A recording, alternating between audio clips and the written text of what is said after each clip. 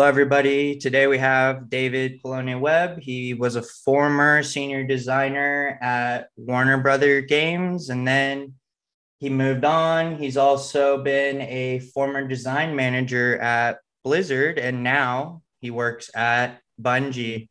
Just kind of to start out, I'm just, curious, what was it like growing up in Oregon? Howdy, y'all. Boys are Studios. Looking to start a podcast? Or do you have a show, but it's not taking off quite yet? Contact us, and we will be able to turn your dreams into reality. Boys R Us Studios.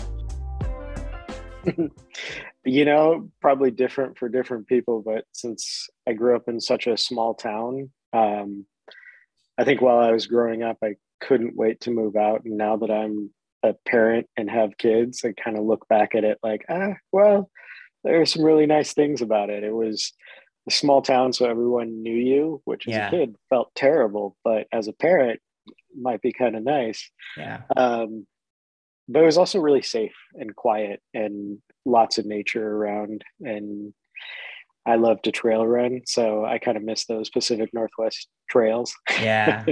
No, I completely understand. It definitely sounds like it was a good growing up experience as far as the environment. And I'm just kind of curious, what are some of the biggest differences, obviously living in Oregon now? Oh man. So, I mean, the weather, right? Okay. Yeah. Down here, it feels like it's getting hotter and hotter. And, growing up, we had to go inland a bit to get above 80 degrees in the summer. Okay. And, usually it would be between like 50 and 70 degrees. But we got a lot of rain and wind. Like the Santa Ana winds down here are pretty strong, but they're nothing compared to what our winter winds were. The other thing, like growing up in such a small town, there were a lot of, I guess you could call them hippies, but a lot of like nature facing people. And I really like that. So it's funny to me being in a city and like seeing people who are like, oh yeah, I love to do everything myself and try and grow it all. It's so cool and new. And I'm like, that's just how people live in the country sometimes.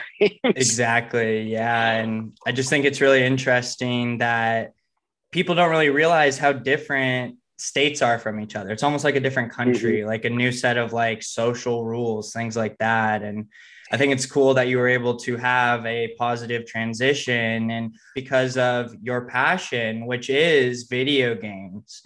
What was it that, really got you started on that path and made you realize, hey, this is something I want to do for a career? I think another side of growing up in a small town, it was 3 hours to get to the nearest city, 3 hours driving. And so when I started playing games, I started playing board games and paper and pencil role-playing games. They gave me like new worlds to explore.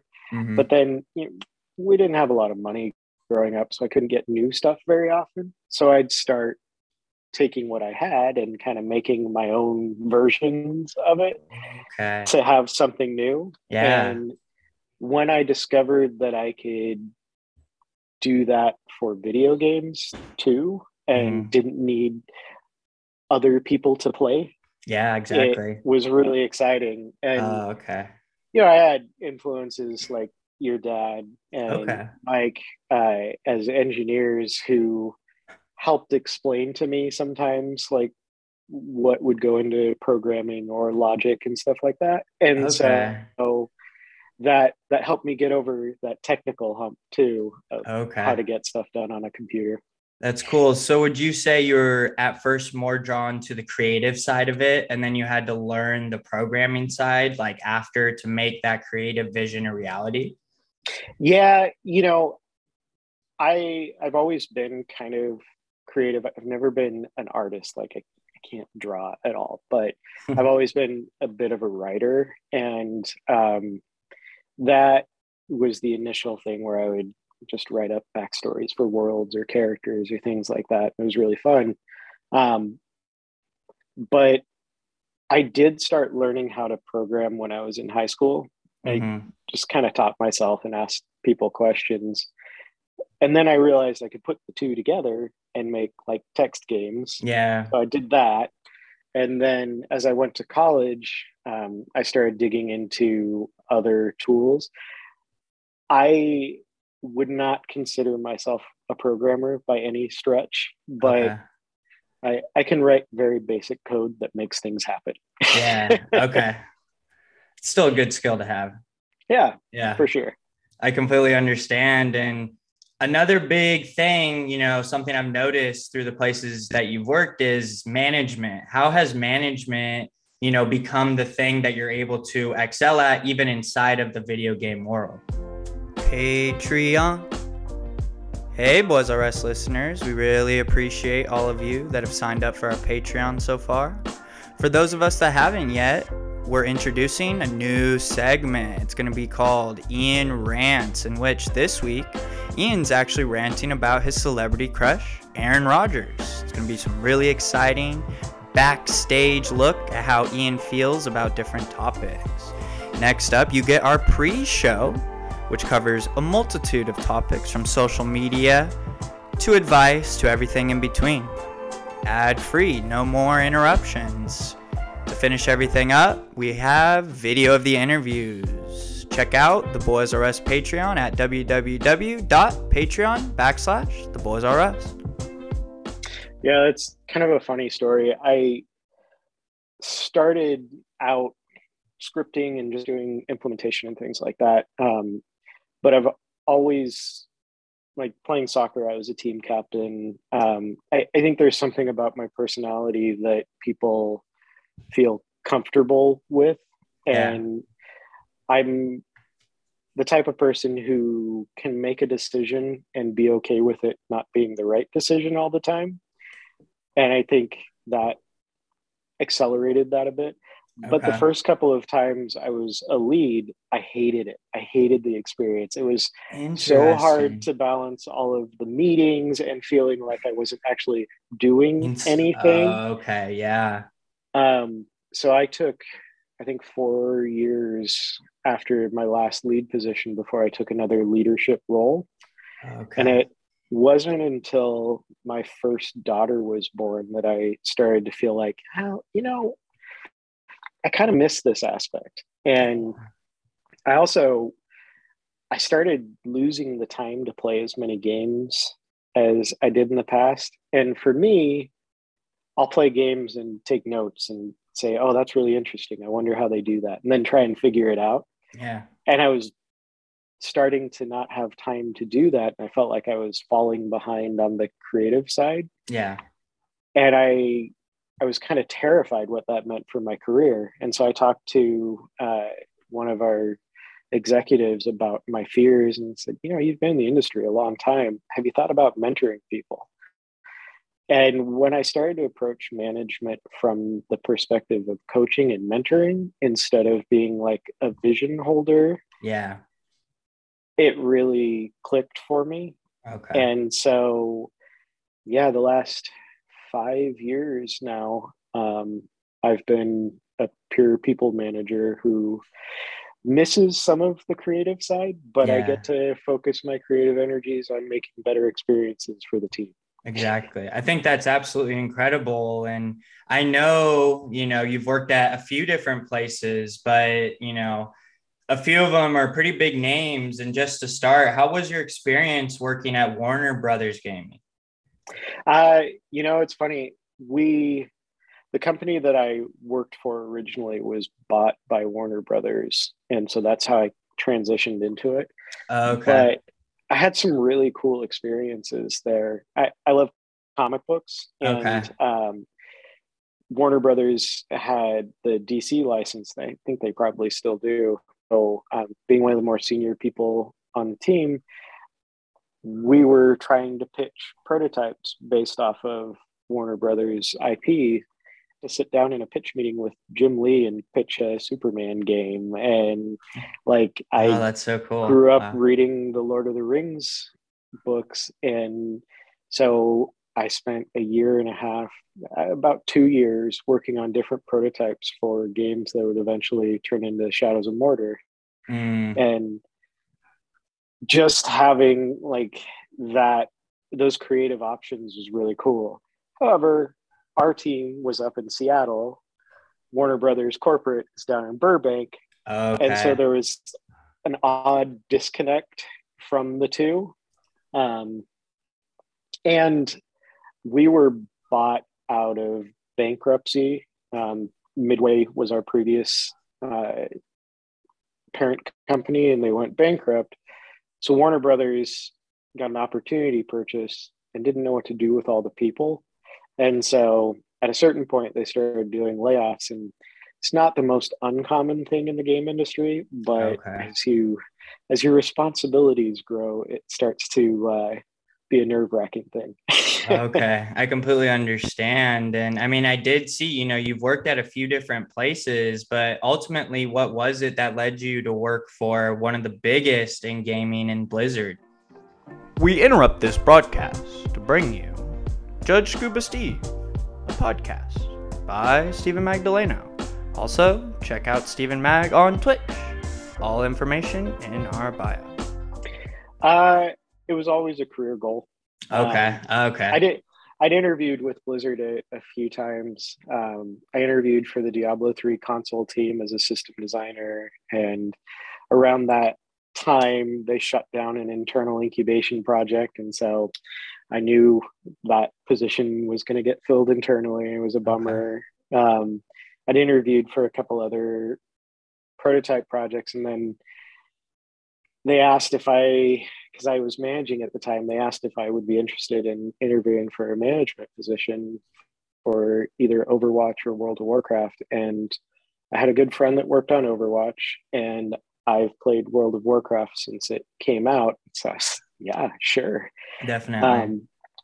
And so that, like, when I had the opportunity to do that, we were still in Seattle, and my wife was really supportive and said, if that'll make you happy and fulfill a goal, let's go for it.